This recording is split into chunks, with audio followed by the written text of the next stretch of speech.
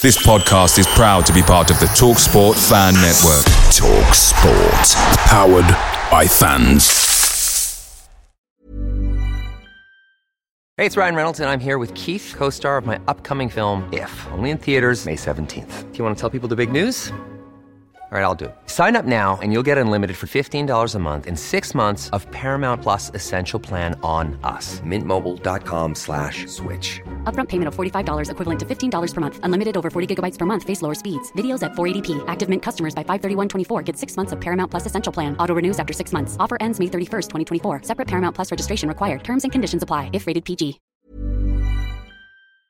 The TalkSport Fan Network is proudly supported by McDelivery, bringing you the food you love. McDelivery brings a top-tier lineup of food right to your door. No matter the result, you'll always be winning with McDelivery. Order now on the McDonald's app and you'll get rewards points delivered too. So that ordering today means some tasty rewards for tomorrow. Only via app at participating restaurants. 18 plus. Rewards registration required. Points only on menu items. Delivery fee and terms apply. See mcdonalds.com. Brentford FC, come on, you Brentford, come on, you bees, come on, you Brentford, come on, say,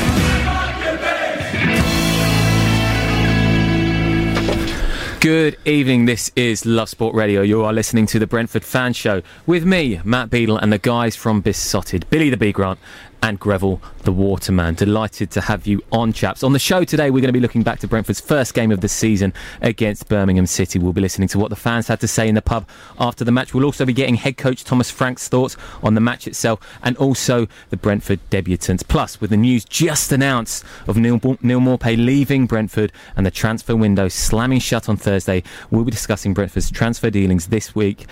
And plenty of ins, still plenty of outs in the rumour mill flying about too, gents. We're going to start with Neil Maupay, no longer a Brentford player, and we're going to get to him later on in the show, but the news has come in, £20 million. He is now a Premier League player with Brighton. Billy, your thoughts? Neil Maupay, I mean, I'm gutted to be. I mean, all Brentford fans are gutted. I secretly hoped that Neil Maupay would stay for Brentford. I thought that he might go for the journey. We're going to a new stadium next year. He wanted to be part of the whole journey. I spoke to him, as a lot of people, I said this sort of quite a lot. I spoke to him quite a lot last season. I spoke to him at the back end of last season, and he said that, you know, he really wants to stay. He really likes it here. He really likes the vibe.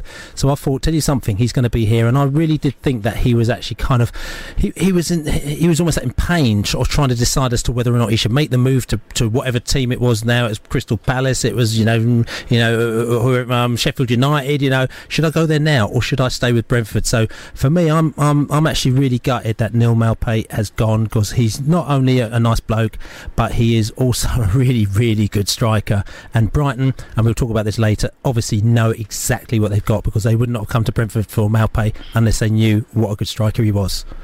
Well, on Saturday night, I went to see The Lion King. So if I said to you, the circle of life, that's how I feel about Neil Maupay. They come, we develop them. They go, someone replaces them. Of course, on a personal basis, I'm sad because he was special. But it's life. That's what happens. And it's brilliant that we have actually made probably 10 times our money on him and had 2 years, great years with him. But things will carry on. We'll replace him. Okay, we're going to move on to the transfer dealings later on in the show, obviously talking about some of the ins, some of the outs, but a bit of reaction to that first game against Birmingham, guys. 1-0 was the defeat. It looked like Brentford were very much in the ascendancy throughout. I mean, you only have to look at the stats in terms of 75% possession, the amount of shots on goal, only a few on target, and that's where you potentially look at the fact that Maupay wasn't there to put them away. One particular chance for Marcondes, which hit the bar, you think 8 yards out. Would have Maupay put that one away? Billy? Possibly. We'll talk about Birmingham a little bit after we listen to what the fans do after the break, because I think that Birmingham game is very, very well, it's a bit of a gutter for us, to be quite honest with you. And what is interesting about this Birmingham game is that there is a number, if you remember rightly, is that this season there was a number at the beginning of the season. You know this as well. Everyone likes to make a bit of a prediction, don't they? So everyone goes, yeah, we know who's going to be top, who's going to be bottom. Oh yeah, everyone's it's going to be Fulham. Fulham are at the top, and Barnsley at the bottom. So all these fans went out and made a whole heap of predictions before the start of the season. The Waterman was involved, I was involved, and a lot of the Besotted crew and a lot of fans as well. So we just thought it'd be quite interesting. We take into account that Birmingham result, which obviously was a little bit off kilter, but obviously there was other things that happened the first day of the season. So let's have a little look at sort of what happened the first day of the season to see kind of if teams did as good as people thought, or teams did bad, and if anyone might actually quite like to change their views. I mean, I think the first one that's got to come to mind, of course, we always have to do this, and it's so lovely to have them back with us, because we have missed them for the year that they've been away. Fulham, the Fulham, the F words, Fulham. The Fulhamish guys, we do have a nice little jibe and a nice little bit of banter with them, if you use that word. But everyone's so confident that Fulham are going to go straight up. The Fulham guys are going to be so confident that they're going to go straight up, and possibly they might do. And they were going to Barnsley, who had just been promoted, absolutely thinking that was a hook, nail and sinker. 3 points. And Barnsley did them like a kipper, didn't they? Yeah, absolutely. Absolutely delighted, because I like Barnsley. They're a hell of a team, play lovely football. But then you look at Charlton. Look at poor benighted Charlton. Have lost all their best players. They go to Blackburn, who've spent some reasonable money, and they go and win. And I know I have to wash my mouth out after this, but QPR winning at Stoke, wasn't that wonderful? I mean, that's interesting. I mean, you talk about that one because, again, a lot of people, because Stoke had a bit of a dodgy season last season, but because Nathan Jones has come in and they've done a few signings and they're saying that Stoke City are getting Premier, Championship ready now, and he's doing the right thing. So a lot of people have gone, actually, we got it wrong with Stoke this time, but they're actually going to be getting it right last time. They're going to be getting it right this time. Now, we're not saying, listen, there's only one game this season, but Mark Warburton's obviously gone up there and he's done his research and he's given them. And also, did you see Eze scored that goal as well? Oh, lovely Just goal. danced through the defence, didn't he? But no one went near him. No, they waved him past. And even the first goal from Jordan Hugo, who's been a source of mockery, I suppose, from a lot of fans for the meme that went out and the I like me bubbles when he first signed for West Ham, and a player that West Ham didn't really need, didn't really want. David Moyes was under pressure to bring him in that January window. Obviously spent last season on loan at Middlesbrough. The Championship is clearly his level. He's got off to a good start. But Billy, I've got to say the predictions are really interesting that you guys got when you spoke to these fans, and the fact that Fulham second place perhaps, Barnsley, Leeds fifth, West Brom second, Stoke second as well, and the surprises that were thrown up. I mean, the Barnsley game that you alluded to is unbelievable. Alexander Mitrovic hardly had a touch in the game, and you could look at it in the sense that Barnsley were in the ascendancy, having come up, Fulham coming down, and Barnsley at home as well. I think that's 28 games in all competitions now that they've not lost under Daniel Stendhal, the only team last season not to lose at home in all competitions throughout the 4 English professional leagues. So not the worst team in the world, Barnsley. No, and a lot of people wrote them off because they lost 2 defenders as well. Obviously one of them to us, Ethan Pinnock, as well, and the Barnsley fans are really gutted. But the Barnsley fans that I spoke to after the weekend said, to be fair, we got our money and we haven't done too badly out of it. So they're looking fairly comfortable about it, and a lot of at one stage some people wrote Barnsley off, but other people, again, and I'm going to say not to get everything right, but I actually put Barnsley actually to actually do better than a lot of people thought, because Barnsley are a team that are similar to Brentford in the fact that what they do is the way that they buy their players. They use a little bit of analytics, and they're very clever about buying players who are rough diamonds and then getting them and developing them. So Barnsley do that, and so I think that potentially they could be better prepared than maybe some of a Rotherham, who may come up and they play a particular type of football and try to just kind of sort of steamroller people when they come up, and sometimes it works and sometimes it doesn't. Yeah, and I saw today they sold Kiefer Moore for about £4 million to Wigan. Now, Kiefer Moore was the focal point of their attack last year until he got badly concussed and missed the run-in.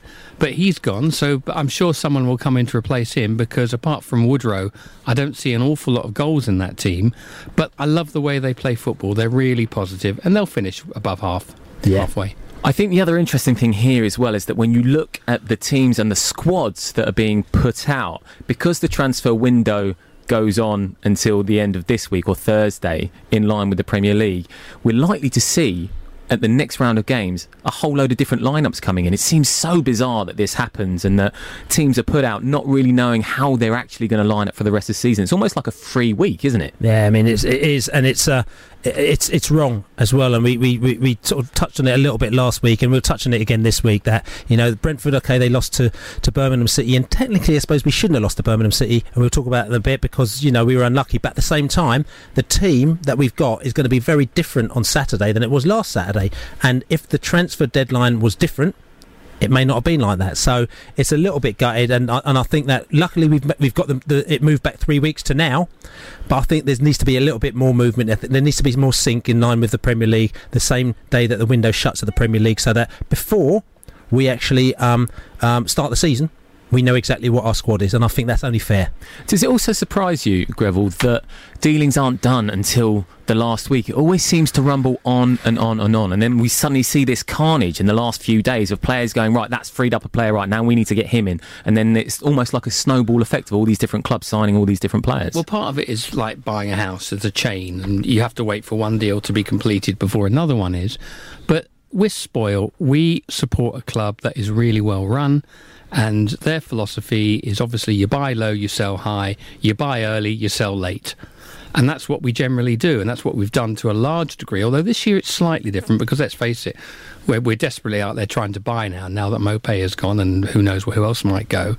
But I think a lot of clubs are still very reactive rather than proactive, and that's why you get the Jordan Huggills of this world, panic buys. Yeah, absolutely. We have seen two come in today, obviously, Brian Bumo and Drew Yearwood. We'll get onto them later. Some interest in Albion Ayeti as well, the FC Basel striker. Potentially might be looking at him, as are West Ham and West Brom as well. But just going back to some of those results again, another London club, Millwall, getting a decent result against Preston. We touched on Charlton. I mean, going away to Blackburn and getting a result there is a very impressive one, isn't it? It is impressive, especially, again, the Blackburn fans were very, very confident. They're actually talking about playoffs. Considering they got promoted last season, they had a fairly decent run last season. They dipped off at the back end of last season, but they did all right. I think it's actually when they played us and we gave them a good spanking, actually, that their season actually decided to fall apart. But they were very confident off the back of the results that they had, and they thought they were going to possibly push for playoffs. So I think that was a bit of a wake up call for them, for Charlton to come up there. And obviously Millwall are one of those teams where people write off all the time, and Millwall fans do not care. They're just like, we are Millwall, we don't care. You can write us off as much as you want to, but you've got to come to the Den. You've actually got to try and win, So fair play to Millwall, and they're going to give a lot of teams a very hard time. And just looking at the teams that did well yesterday, you look at Leeds United, who obviously rocking off the back of losing those playoffs, which they thought they were going to get automatic promotion, and they lost Roof a couple of days before the window as well, and everyone's like going, oh, they're falling apart again. But to be fair, against Bristol City, who are one of the sides who have spent a lot of money and they're really gunning for it, Leeds just went there and absolutely ripped them to pieces. To be fair. But that Leeds squad is threadbare. There's not a lot there apart from the 18 that we had. They have to strengthen because it's a long season. And Bristol City, I would say now they've sold Webster, they've got a lot of money in that kitty, and I suspect that Bristol City will bring in 2 or 3 players over the next few days. Because apart from Derby with Bielik, no one else has really spent big money apart from Brentford in this championship, which is ridiculous. Yeah, suggestions as well that Bristol City are in for Eddie Nketiah, a loan move from Arsenal. Lee Johnson has said that he wants to bring in about 4 or 5 players before the window shuts. He's not got much time left. Right, after this, we're going to be having some audio from some fans on what they thought on that opening game against Birmingham. It's all in the name. Love Sport Radio. Yep, you listen to the Brentford Fan Show on Love Sport. Me, Matt Beadle, here with the guys from Besotted, Billy the Bee, Grant, and Greville the Waterman. Just a quick update on a championship fixture going on this evening. Huddersfield are hosting Derby. Derby took a 2-0 lead through Tom Lawrence, but Huddersfield have just pulled one back with a penalty from Carlan Grant. Quite prolific, Carlan Grant. You'd imagine he's going to score a few goals in the championship this season. Should have signed for Brentford as well. Should have signed for Brentford last January. We were looking at him hardcore, and we thought we might have got him, and it didn't quite happen. It was almost there. It's one of those almost there ones, One of those almost. Well, it'll be interesting to see what happens when he comes up against Brentford this season. A team that did come up against Brentford this season on the opening day was Birmingham. Sadly, a 1-0 defeat at Griffin Park. But after the game, the guys from Besotted caught up with some fans. I thought we were going to absolutely steamroll them, and to be honest, the way we actually played, I didn't think it was going to be a difference. I didn't think Birmingham offered anything, but then again in the last third, I didn't think we did either. In the end of it, we had all the possession, had all the sort of the play, but never really looked like we were going to score. We were flat. They looked way short of the pace. They weren't able to play beyond the half-time break. De Silva looked unfit. Dalsgaard looked unfit. And I think you looked at the coach, and I don't know what sort of regimes he put in place during the off-season, but yeah, they did. They looked flat to me. You know, we passed back in offensive positions more often. We'd try and find the attacking pass there. I thought Watkins, weirdly enough, who's played probably the least amount of pre-season football out of that starting 11 today, but one of the fitter players on the pitch. And I suppose you have to ask questions of Frank. You know, you don't know what sort of regimes he's had in place with them, but I thought that was the difference between us not being able to kick on and win the game. Maybe last season, 1-0 down, dominating the game, we would have found a way to win that 2-1, 3-1. This season, or today I should say, we looked incapable of finding a way to break them down in the second half. I wasn't disappointed by the performance. I thought the first half we were excellent. Second half we tailed off a bit. You know, we hit the bar 3 times. Birmingham had 1 chance and they scored. We hit the woodwork 3 times and didn't score. For a centre forward. And that's the big dilemma we've got. You know, until Thursday, we don't know where we stand as a club. If we can hold on to Maupay, we'll be in absolutely champing at the bit for promotion. If we don't have Maupay, we will be, as I predicted in my pre-season preview, 10th or 11th. I don't think we look prepared for a team sitting quite deep and then being 1-0 down with 10, 15 minutes to go. I thought, the first 30 minutes we looked class. We were creating chances. Like GP said, we played squash with the woodwork. Some really, really good opportunities with Watkins. But I think we tired towards in the second half. We lost creativity. We didn't have enough movement going forward.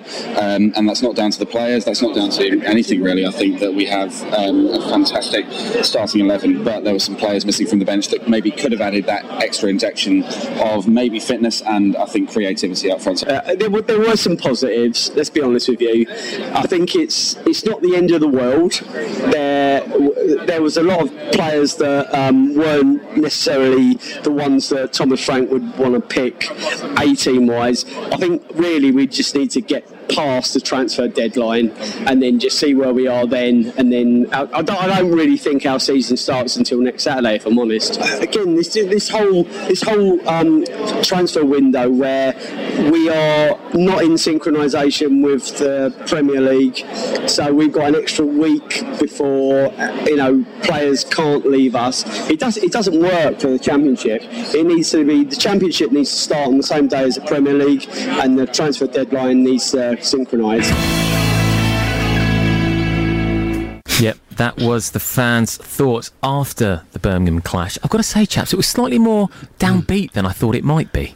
It was down. Tell you why it was so downbeat is because we thought, we've gone inside there. It literally was this trumpets blazing and everything like that. Mm-hmm. Really hot day. Everyone was really excited. It was nearly a sellout. It was 11,000 at Brentford, but absolutely potty for it. And then we get beaten by Birmingham City by literally, one header, only one shot that they had. And to be fair, they defended really well, but Birmingham were just quite rubbish. And Brentford just could not just get to that next level. And I think everyone was just really just depressed, I think, wasn't it? I mean, the first opening day defeat at Griffin Park since 1992, so you've had a good run. Yeah, we've had a good run. I remember that one. That was against Wolves. Steve Ball scored. I remember that. And Blissett missed the penalty. I'll stop being an anorak. No. We love a bit of nostalgia. But once I saw the team, I thought this is a game just to get through. Ideally, win it 1-0 and get on with the season. Once we have a full squad, we had to score first, and we didn't. And then we just ran out of ideas. No movement up front. Well, look at the front three. You look at the bench; it was like a creche. So. Yeah, but you say the front three. I mean, who's in the front three? I mean, some people that were listening, obviously, it was. So we had Watkins, we had Canos, who just went down blind alleys as normal. Watkins did all right down the middle. Makonde's flitted in and out, linked the game very well, but he had 2 ridiculously good chances that he had to score from. He had to score from 8 yards when he broke the crossbar almost, and just on half time. He scuffed it. If he'd scuffed the first one, he'd have scored. The second one, he scuffed and hit the keeper's legs. He had to score. And then we'd all be saying, isn't he a great player, rather than, where does he fit in? And we're still saying, where does he fit in? Yeah, absolutely. Like we alluded to at the start of the show, the fact that Neil Maupay probably would have put those chances away. But listen, he's still young, potentially a learning curve for him to bounce back from that. And when we look at the stats, like I said earlier, it's 78% possession, 16 attempts at goal. But only 3 on target. Yeah, only 3 on target, and that's the issue. I think they're still trying to find the ball from that De Silva free kick. That went way over Griffin Park. It's up there with Barbe's penalty last year against Norwich. And it doesn't count the shots that hit the woodwork as well. They're not counted as on target. And, you know, as far as you're concerned, if you hit the woodwork, I think we're on target. You're just not quite. I agree. Yeah. So yeah, but anyway, listen, tell you something though. Thomas Frank, interesting thoughts about that, because obviously he's got to keep upbeat. He's obviously trying to keep the ship together. He's had players that obviously he's trying to appease. He's trying to get to play, and he's also trying to bring new players in. So listen, Thomas Frank, we had a little listen to Thomas Frank to see what he had to say about the game. It was one of the most one-sided games I've ever seen, especially at Griffin Park in first half. We did so many things right. We created so many chances. They had one shot on target, which was a goal, which was a lucky punch. So first half, I'm very pleased. The stadium was buzzing. Everything was set for the start we were dreaming about. Then second half, should have done better, I would say. Playing quicker, less touches, play more forward, play more behind them when we had the chance. That's the disappointing part. But I must say first half is bang up there, and we just need to continue down that route. I think we had 6 massive chances and they had 1 lucky punch. The shots are 15-1. So if I should bet on that next time, I think we'll win it. No, I would be much more concerned if we put in a bad performance, but I can see if we keep a performance like, especially the first half, get that into the boys and get into all the games, then we will be performing very well and competing very well in this league. Well, that was Thomas Frank's reaction to the defeat to Birmingham. Interestingly, he said 1 lucky punch from the header, which, let's say, it was quite a freak goal, a header from outside the box. You don't see that too often. But he did keep saying we were unlucky. Is that what it's all about, Billy? We were unlucky, of course we were unlucky, because, as Greville talked about, the shot that hit the keeper could have gone another way, would have gone in the back of the net. The shot that hit the crossbar, if it bounced, actually one of them bounced in. I thought it was bounced into the goal and it's bounced out instead. So yes, we were unlucky, but on the other hand, like I said to you, I wrote an article and I said it was a little bit like deja vu. We've seen this so many times before as Brentford fans. 2 seasons ago we couldn't win a game for 2 months. We played brilliant football, but we just couldn't quite win a match, for whatever reason it may be. And after a while, the whole kind of, we've been unlucky, it's like, how unlucky can you be? How come other teams aren't as unlucky as we are? It's like we've got to kind of, forget the unluckiness and just come up with the results. Yeah, but the second half performance wasn't really acceptable. It was poor, it was slow, it was static. We didn't really get behind them. There was no pace, there was no tempo. And in the end, we kept relying on long diagonal balls from Pinnock to Dalsgaard, to head it across or do something. We ran out of ideas. Rico Henry ran out of puff. He really didn't get down and attack them down that flank. We were one-dimensional in the second half. First half, very unlucky. Second half, poor. Well, of course, some new recruits at Brentford already this summer. Brian Mbeumo and Drew Yearwood were in the ground at Griffin Park watching the game, but those playing, the likes of Pontus Jansson, Mathias Jensen, Christian Norgard, all at Brentford this summer. Here's what Frank had to say about those recruits. I think Ivan did well. I think he dealt very well with Jutkiewicz in the air. Strong, took care of his duels. Pontus, you can just see, is that leader and the rock and that power we need down there. It's very, very promising. David in the goal was good. Didn't have anything to do. I know what we've seen in the pre-season's friendlies, that he will help us going forward. I think Matthias looked very promising in midfield. I think he already started to dictate the game, and he would be, I believe, a big success for us going forward. Of course, we need more game time and more minutes, and get to know the relations with the other players. Christian is hopefully ready for Middlesbrough. Unfortunately, he had a very rare injury, which was very unlucky, that kept him out of this game. So we hope and expect him to be ready for Middlesbrough. Bet you can't wait for that transfer window to shut, can you? I'm looking forward to that massively. I'm looking forward to hopefully drink a cold pint 5 o'clock and okay, done. And no, one thing I do know, when it closes 5 p.m, I'm 100% sure that we have a very strong squad. A cold pint Thomas Frank is going to have when the transfer window shuts. You can imagine him supping that one down. I bet he cannot wait for it to finish. But guys, would you agree with his sentiments on the new arrivals so far? Yeah, I mean, I would do. Listen, it's their first game.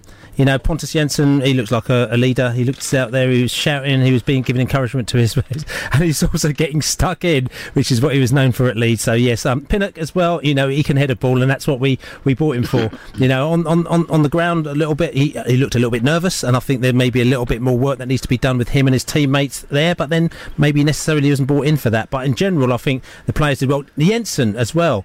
Now, you know, Jensen looks a very, very interesting player. I mean, Greville, I know that you really liked him, didn't you? Well, he's going to be our new Romain Sawyers, isn't he? I actually thought Saturday came too soon for him, and if Norgard had been fit, I suspect he wouldn't have started. But he gave us he played all 90, I think, but he gave us about 75 good minutes, showed good vision. What he seemed to do was play long, sort of floaty balls, whereas Romain was sharp, staccato, crisp, kept the ball moving fast, whereas Jensen didn't do that, but he was very accurate, never wasted the ball, but a different type of player, and I don't think he's match fit, but he looked good. Yeah, well, a couple of days left for plenty more potentially to come into the club. We're going to be discussing the transfer dealings, those going out, and maybe some more coming in after this. Love Sport. Yeah, you're listening to Love Sport. This is the Brentford Fan Show with me, Matt Beadle, here with the guys from Besotted, Billy the Bee Grant and Greville the Waterman. Right, we're going to get on to the incomings in a moment, but let's just hark back to Neil Maupay. £20 million to Brighton today. He's now a Premier League player. He's no longer a Brentford player. Where are we at now with this, guys? Are we good with it? I mean, it was something that we all expected. We had a fan there speaking, saying that he didn't know where we stood until Thursday. He thinks without Maupay, the club are going to finish 10th or 11th. Obviously, players are coming in to replace Maupay. I mean, it's not going to be 10th or 11th without Maupay. It's not all about Neil Maupay at Brentford, right? Well, last year it was a lot about Neil Maupay. I mean, was it 28 goals, 9 assists? I mean, that's pretty good, isn't it? I was pretty phlegmatic about it, as I was sort of intimating at the start of the show, until I just saw a picture of him in a Brighton shirt being welcomed by their supporters, and my heart just went, ugh. Of course I'm gutted and sick, but it's life, that's what happens, and we will replace him, but maybe, you know, it's going to be difficult and it's going to cost a lot of money. I mean, it is life, and I'm gutted, and there's very few players, because, you know, I think as you get older, when you're younger, you get really attached to these players, you get really into it. As you get older, you get a little bit more practical. I think you realise that, you know, it's more about the club and the survival and all these kind of things. So there's very few players that I think, tell you something, you know, if we have to hang on to them, you know, come what may, we should do. But Maupay was one of those players where I felt that we needed to, because I thought he was such a good player. He caused lots of problems, and also the other thing is that you have to remember, like, not last season, the season before, he was written off. Loads of people laughed him out of town, you know.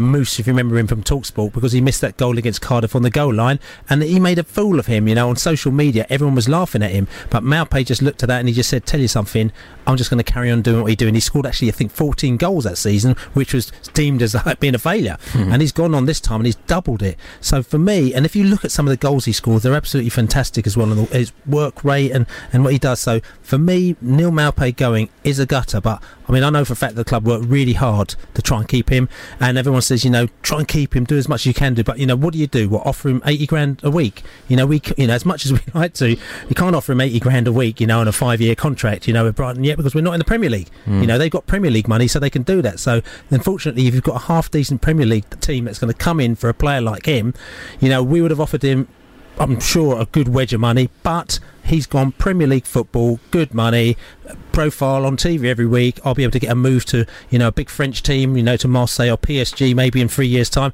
That's where he's thinking.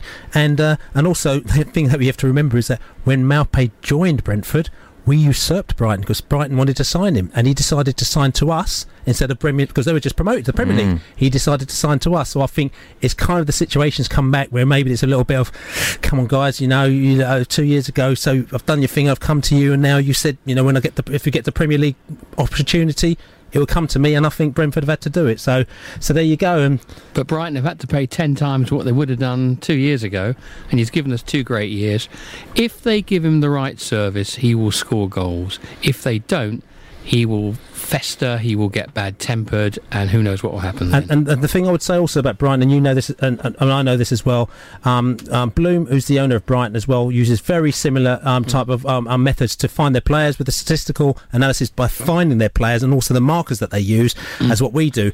Brentford and Brighton haven't had the best relationship, so we've never actually done any business with them. So all I'll say to you is that if Brighton have come to us to say that we want to buy a player from you, I reckon that the markings would have gone off the roof, off the scale, for them to actually have to come to us and say, tell you something, we're going to put our tail between our legs and buy a player from you. So I think, there's a few little signs there to say we've been doing the right thing, and we've obviously kind of taken them for as much as we can take them for. Absolutely, and you're right, the statistical analysis and everything that goes into signing a player now is just incredible when you look at all the little intricate details that clubs go into. But Neil Maupay, now a Premier League player, fascinating to see what he does in the top flight. A bit of news that's come out today is the fact that should Kieran Tierney's move to Arsenal go through eventually, Celtic are apparently in the running for Rico Henry, around 7 million, Brentford are quoting. What are your thoughts on this one? Well, Scottish football is an elephant's graveyard, and Rico Henry, OK, he's fragile, he's made of glass, but you're looking at a guy who, if he stayed fit,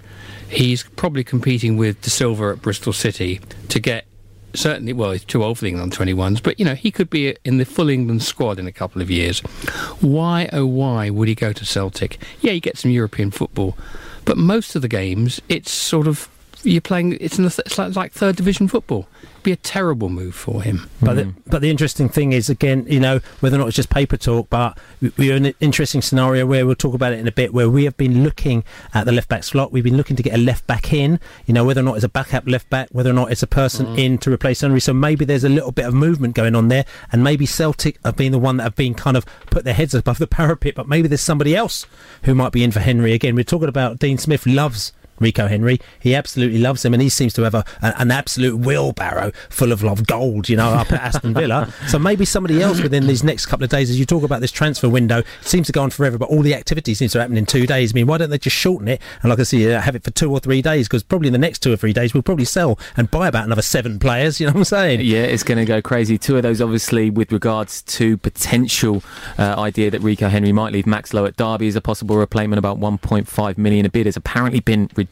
Preston North End also interested in him as well. Obviously spent some time on loan at Aberdeen, 40 plus games, so he's got some pedigree, but behind Scott Malone at Derby. So that is a potential replacement for Rico Henry, as is Vitesse Arnhem's Max Clark. Obviously he was in England, but has played quite a lot in the Dutch Eredivisie in recent years. And again, Lowe, he's a good player. Again, my Derby chums were ringing me up going, oh my God, you're going to go for Lowe, is it you, is it Preston North End, who is going to, who is he going to go to? The thing about it is that obviously we're in for a left back.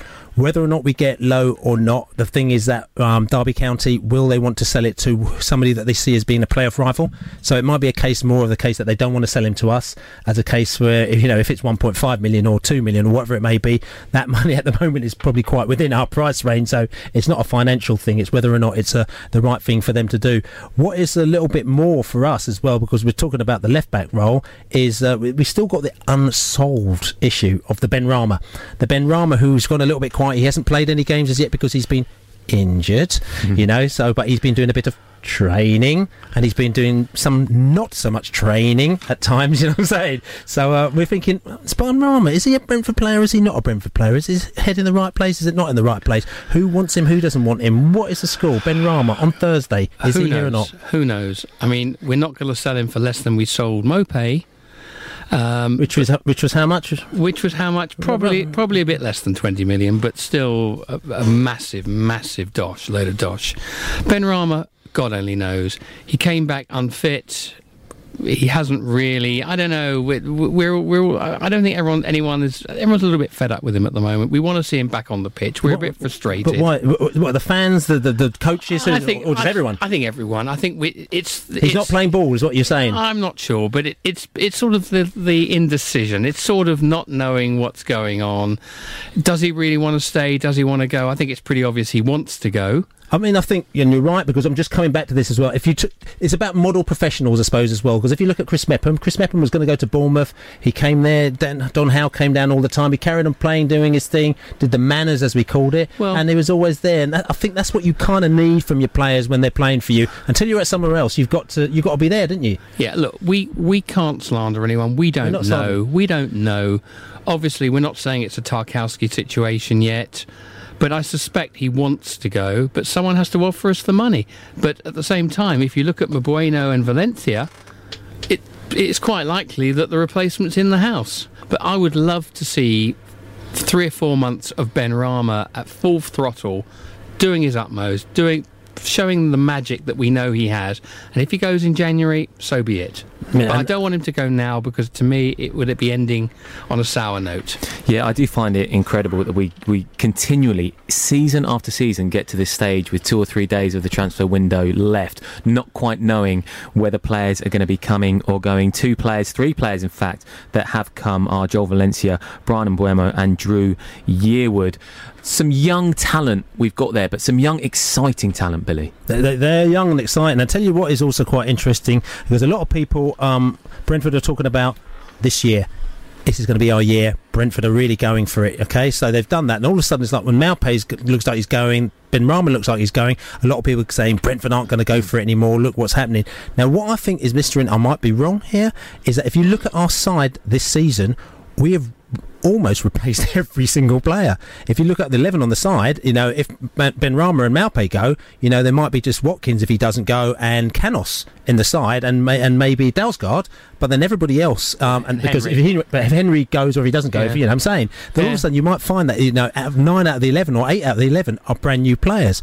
Now, I was just thinking to myself, wonder if this is Brentford saying, tell you something, what happens is every year we're fighting off trying to keep 2 or 3 of our key players, and we replace them. It gets 2 or 3 years for them to actually get back into place.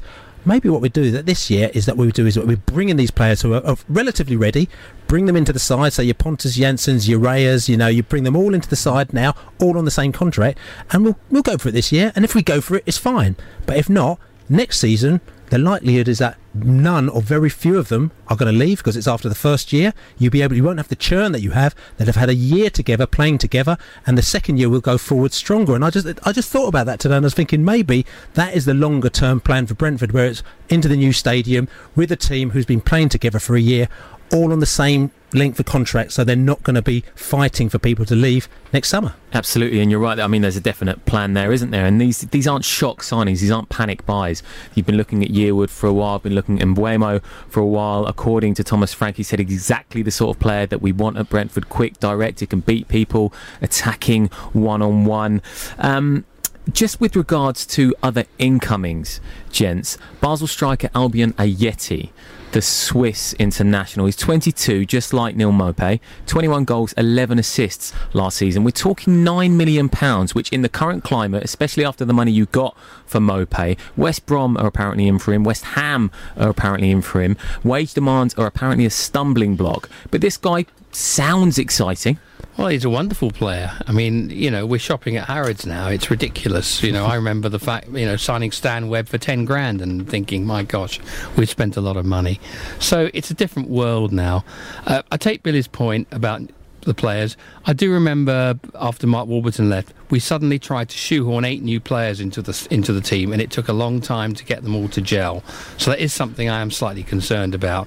But we are certainly, I suspect we're going to break our transfer record yet again in the next 3 days. That's my guess for a striker.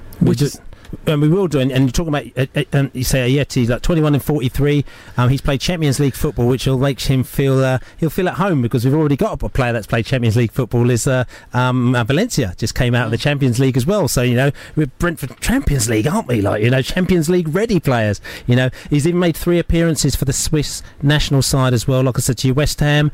West Ham are looking. But the thing I say about West Ham, I always put my tongue in cheek with West Ham, because West Ham always seem to be in with a striker and never sign them. The only one they signed was the one that we actually went for, Haller, which we went for about 3 or 4 years ago, and they actually signed him for a ridiculous amount of money. 45 million. That's 45 million. He turned us down for, we tried 6 million, I think it was, they wanted to get 6 million of us about 4 years ago, and that was too rich for us at the time. But West Ham, pinch of salt, West Bromwich Albion, too expensive, apparently, for them. So his wages were too expensive, which makes me think, if you've got Romain Sawyers who is going there, who is on sort of going on to £30,000 a week, you know what I'm saying? That's sort of that kind of money we're talking about. This guy's got to be asking for even more than that. So are we going into the stratosphere of what we're kind of playing our players? So, but he's very good in the year and he's lethal in the box. And if I remember rightly, I might be wrong, we actually went in for him about 3 years ago. This is the guy who we had real problems with the agent about 4 years ago, and it all fell apart very, very messily. Yeah. It does sound slightly ominous, the fact that his wage demands are seeming to be a problem. I think the other thing here, gents, is that you're beating clubs to these players' signatures. Both Palace and Middlesbrough were interested in Drew Yearwood. The likes of Southampton, Borussia Mönchengladbach, Nice, Marseille and Rennes were all interested in Mbeumo, but both have decided to come to Brentford. I'll tell you what it is, and the thing is, it's not we're sitting there being on message, we're just being quite truthful. The fact is that people still think that, because we're Brentford and we're doing really well, everyone will want to come to us. But the fact is that, especially from Europe, when players want to come over, they want to go into the Premier League and they want to go to particular type of teams who they deem as a particular strategy. So we have to actually work a lot harder to try and get players in and work them in. And also we don't necessarily have as big a budgets as everybody else like that. Like as you said to you, Maupay came in and he came to us instead of going to Brighton because obviously we made him a number of promises, including the fact that, look at Andre Gray, when the right opportunity came, we let him go. And we're going to do the same thing with you. We've done the same thing with Konza, who came in after a year, he's playing Premier League football. Okay, we got 12 million out of it, and to be quite honest with you, he's probably our fourth centre-back or third centre-back at the time, so it suited us both. So I think with these players, you come into them and what they do is they say, look at Neil Maupay, 2 years at Brentford and he's going to be a Premier League player. If you come in, you do the right thing, you work for us and we'll work for you, because at the end of the day, when we get them, okay, we sell these players, but we just get the money in and we just spend more money on another player. So it's horrible that we have to let them go, but at the end of the day, I think that's our calling card to these players to say, look, we will build you, develop you and make you better. Absolutely. But there's more than that. It's also our due diligence. I've heard from many people that the players come in and the sensible agents who are looking to develop their players as opposed to just looking for a cash day are amazed at how much we know about the players, what plans we have for the players, and the promises we make. And that's why we sign players that other clubs don't, because we're better prepared. Yep, due diligence, so important now in current recruitment. I just want to finish up on Drew Yearwood. This is a guy energetic, box to box, a tenacious midfielder. Only 19, 60 plus games for Southend. It's a big leap to see what he can do. Is there a danger, and I don't know whether danger is the right word, to say that Brentford are now quite overloaded in that area in the middle of the park? I think it's more a case of forward planning. Right. And again, if you speak to some of the guys around the clubs, what they'll say to you is that we're planning now, we're looking for next summer. So they'll be looking at players 12 or 18 months in advance. So what they'll do is that they'll sign players in, because what we want to do is we don't want to get usurped. So at the moment now, beforehand, we'll sell a player and then we'll be scrambling around to find another player for them. With a player like Drew Yearwood, very, very good at Southend. Still a lot of development. It's a bit of a step up to Brentford. Him and Camo, probably a similar situation. So maybe the situation, he's coming in as a backup to Camo, as it is. If he plays better than him, then he'll play in place of Camo. But what you've got a situation is that you've got a player where if Camo decides that he's not going to sign his contract, he's only got a year left, then all of a sudden is that you've got somebody who's trained up who's going to move into the same position, or you've got somebody who can come and replace, or we can swap the players, or if Camo's injured, because he doesn't play every game as well, because he can't necessarily play sort of a Saturday, Wednesday, Saturday, or Saturday, Tuesday, Saturday. You've got somebody in there. So for me, I'm thinking that Yearwood is a player who's coming in, but we may be looking at sort of just bringing him in slowly, so that maybe 6 months down the line or 8 months down the line, he becomes a regular in our side. But he's got a lot to learn. But Camo is actually number 2 now, probably to Norsgaard. So you've really got 3 players in that sort of defensive midfield, slightly box-to-box role, and 1 into 3 doesn't go. And I would have thought that Camo is probably going to leave the club either in the next few days or in January. That's my guess. Very interesting thoughts from Greville the Waterman. What will the lineup be next weekend? Of course, Brentford do travel to the Riverside to face Middlesbrough. We'll be discussing that after this. Love Sport. You are listening to the Brentford Fan Show on Love Sport. Me, Matt Beadle, here with the guys from Besotted. We've got about 7 minutes or so left of the show, which gives us plenty of time to look ahead to the weekend's clash with Middlesbrough. The guys have been scribbling around on pieces of paper in the break just to think about who is going to line up, who's going to be in that starting 11 and what the formation is going to be. What have we come up with, gents? This is actually quite a difficult one because the fact is that you haven't seen half of these players. You don't know what they're like, and also we might get some more players coming in at the weekend and I'm leaving. But let me make the presumption anyway. So Raya's going to be in goal. You know, I think I'll make a guess on that one. So I think we're looking at Raya in goal. I'll give you that one. Thank you. Dalsgaard the right back as well, and we're looking at Henry at the left back. Okay, so we've got that sorted as well, and then we've got the also wing back, and then we've got Jansen, Pinnock and Janvier as well, three at the black because we're playing Borough. And then we're talking in the midfield, we're talking about Norsgaard. Fingers crossed he's going to be back because I think we really need him and we really missed him on Saturday. So Norsgaard, I'm presuming he'll be back. Thomas Frank said that he had a bit of a knock, so he should be back. And then Jensen as well, who had a great game, and which I think would be good. Now, going for the three up front, I think that we might stick with Canos as well and Watkins on one side, the other side, and in the middle, and I've put a big circle around it, Newman. Whoever the new man will be as our striker up front, I think we'll put him straight in the game. The one person that I think that might swap out of this, maybe we might be brave, and we might swap out Canos and Buemo. Maybe that might be the move, which might be a slightly interesting one on the wing because he's a winger. He's a very, very good winger. 19-year-old, like I said to you, played for Troyes as we came from, 5-year deal, scored 10 in 35, but he's French under 20, and he's going to be very, very exciting. Greville? I go along with the back five. All right, the three centre halves, assuming that'd be fine. Henry at left back, assuming he's fit. He didn't look fit last week, and assuming he hasn't gone to Celtic. In terms of midfield, I would go with Norsgaard and De Silva.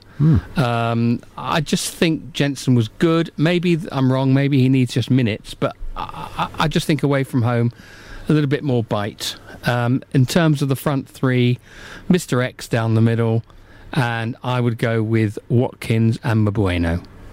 Interesting. So relatively similar there. If Watkins is still there. If Watkins is still there. And this is something right with Watkins. I mean, it's likely that he's going to be pushed into a more advanced role, even more so than last season, right? I mean, this is a distinct possibility now. We don't know. This is the thing, because we keep on pushing him, and we keep on making him a number 9. We keep on putting him up front, and it doesn't seem to quite click for him. He's not having a go. He's a great player, but it just doesn't seem to be quite his position. And I think that when he takes that pressure off and somebody else goes up front, he seems to have a better game. So for us, we're seeing the situation is the sooner that we can actually get a striker to come in, it will actually be better for Watkins' game. And also the other thing is, I also think that Watkins really misses Ben Rama in the side. So I haven't put Ben Rama in because we've almost done a presumption he's not going to be there in a really strange way. Of course, Ben Rama, if he's here... Yeah, but he's not going to be fit. Oh, that's right, he's not fit. But Watkins misses Ben Rama as well, because the way that they play all of a sudden when they're sort of passing the ball around, they're running, they're sort of switching wings,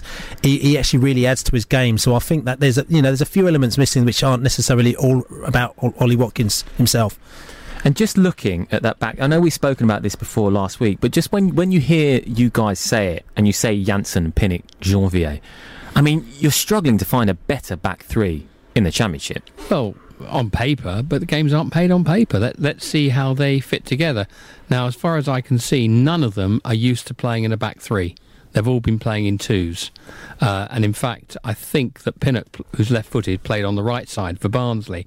So Jansen plays in the middle, and also Janvier is used to playing in the middle too, and he's playing on the right. So frankly, I think there's a little bit of a readjustment for all three of them. But the real problem for me with the back three at the moment is that we're used to a Meffam or a Barbe, and to a degree a Konza, who strides out with the ball and actually breaks the press and then plays in one of the midfielders. And I don't quite see that in any of the three of them. It will have to be Pinnock, I think. But we need a footballing centre-half as well as a destroyer. And I'm not sure we've got it yet, but we'll have to develop it. And just looking at this new-look side that we're foreseeing, ready to push for the playoffs with this side, gents? It's hard to tell you, again, until you big circle number 9, man. Until you know what's going on there, you honestly, you've got no idea. I mean, there's some people out there saying if we sell Maupay, we're not having it. It's really difficult because the one thing I would say is that we're obviously the market has moved, so all the players that we're buying are more expensive than they were years before. So when we had the 2015 side, we brought in 8 new players. They were relatively cheap and they weren't match ready. Now it's like, it's 2019 now, and we're paying £6 million and probably more than that for players. Janssen has played quite a few games for Leeds. He's come in. Pinnock's played quite a few plays for Barnsley. We've got players who are coming in who are technically match ready. Okay, Jensen's not match ready because he didn't play very much for Celta Vigo last season because he was injured a lot of the time and he wasn't chosen. But in principle, these players know the game and they know what they should be doing. So I would say, on principle, these players should be coming in, and if you're paying 6, 7, 8 million for them, they should be relatively match ready. So you would like to think that it might take 10 games for them to get in their stride, but we should, if you look at us last season, still be, we still should be a top 10 side, and then you never know, you just push on from there depending on how everything clicks. Yeah, the games will certainly come thick and fast now, and this is why sometimes a good start and a defeat on the opening day can come back to haunt you. Obviously Middlesbrough up next, then you host Hull, then it's away to Leeds and away to Charlton, then hosting Derby. So it's a tough opening to the campaign, isn't it? It is, but we've got to play these teams at some stage, and we got to you've got to back yourselves.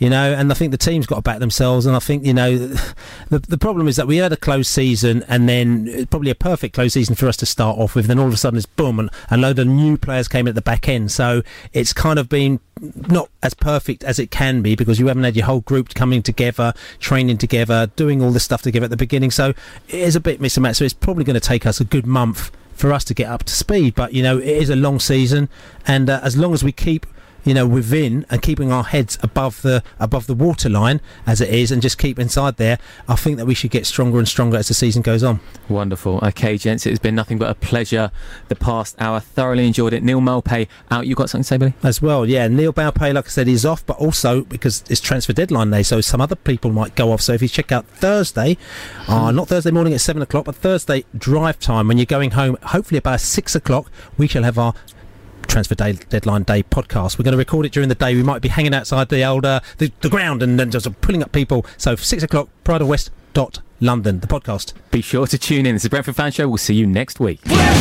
FC, come on, you Brentford, come on, you bees, come on, you Brentford, come on, say.